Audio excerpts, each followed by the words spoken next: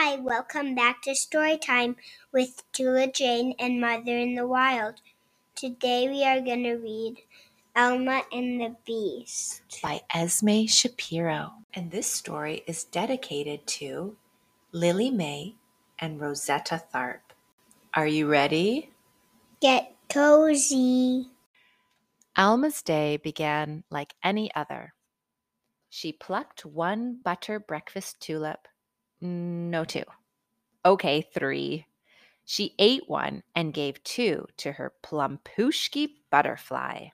Then she braided the trees, combed the grass, and petted the roof as one does when the days grow chilly and pink.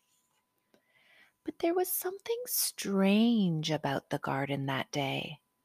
Was it the hairy, buzzing bees making strands of honey in their fuzzy hives? No.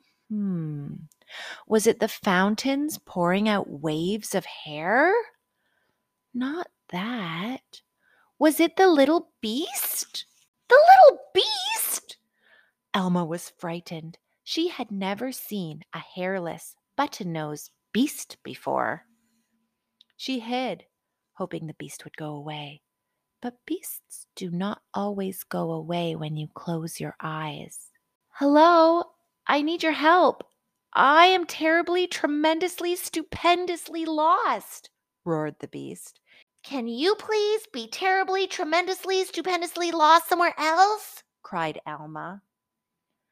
Fine, I'll go be lost up here, huffed the beast. Fine, said Alma, but she was never one to resist a good tree climb. So up, up, up Alma went, only to find a very sad beast. What's wrong? She asked. I cannot find my way home, whispered the beast, no longer looking so scary. Alma thought, where would I be without my home? Nowhere, that's where. And that's precisely where the beast was.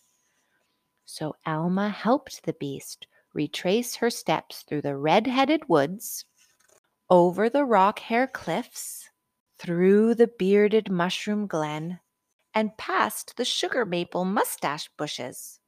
It was there they heard a little whimper that grew to a loud weep, which finally led them to a grand, whimpering, weeping willow. And once there, they went up, up, up, and then down, down, down. My home! Oh, isn't it just marvelous? Sighed the beast as she twirled about so hairlessly. Marvelous indeed. Very bald, Alma said, trying not to be rude. All the houses are bald here, said the beast. But how do you braid your trees? Asked Alma. Or comb your grass? You certainly can't pet your roof with hair this short. The beast laughed. We do things differently here. And so Alma learned how to water the garden, how to paint a roof, and even how to trim hedges.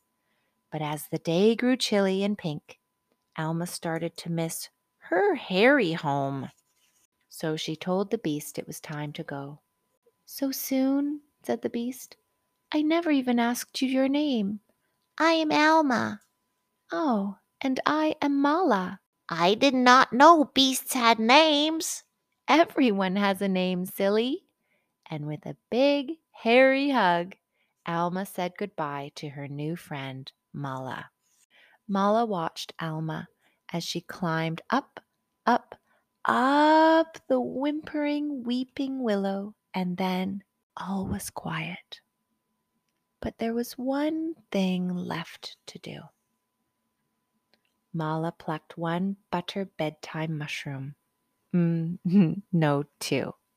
Okay, three. She ate one and gave two to her chicken. And with that, Mala's day ended like any other. What a delightful book. Thank you so much for requesting it. I hope you loved it.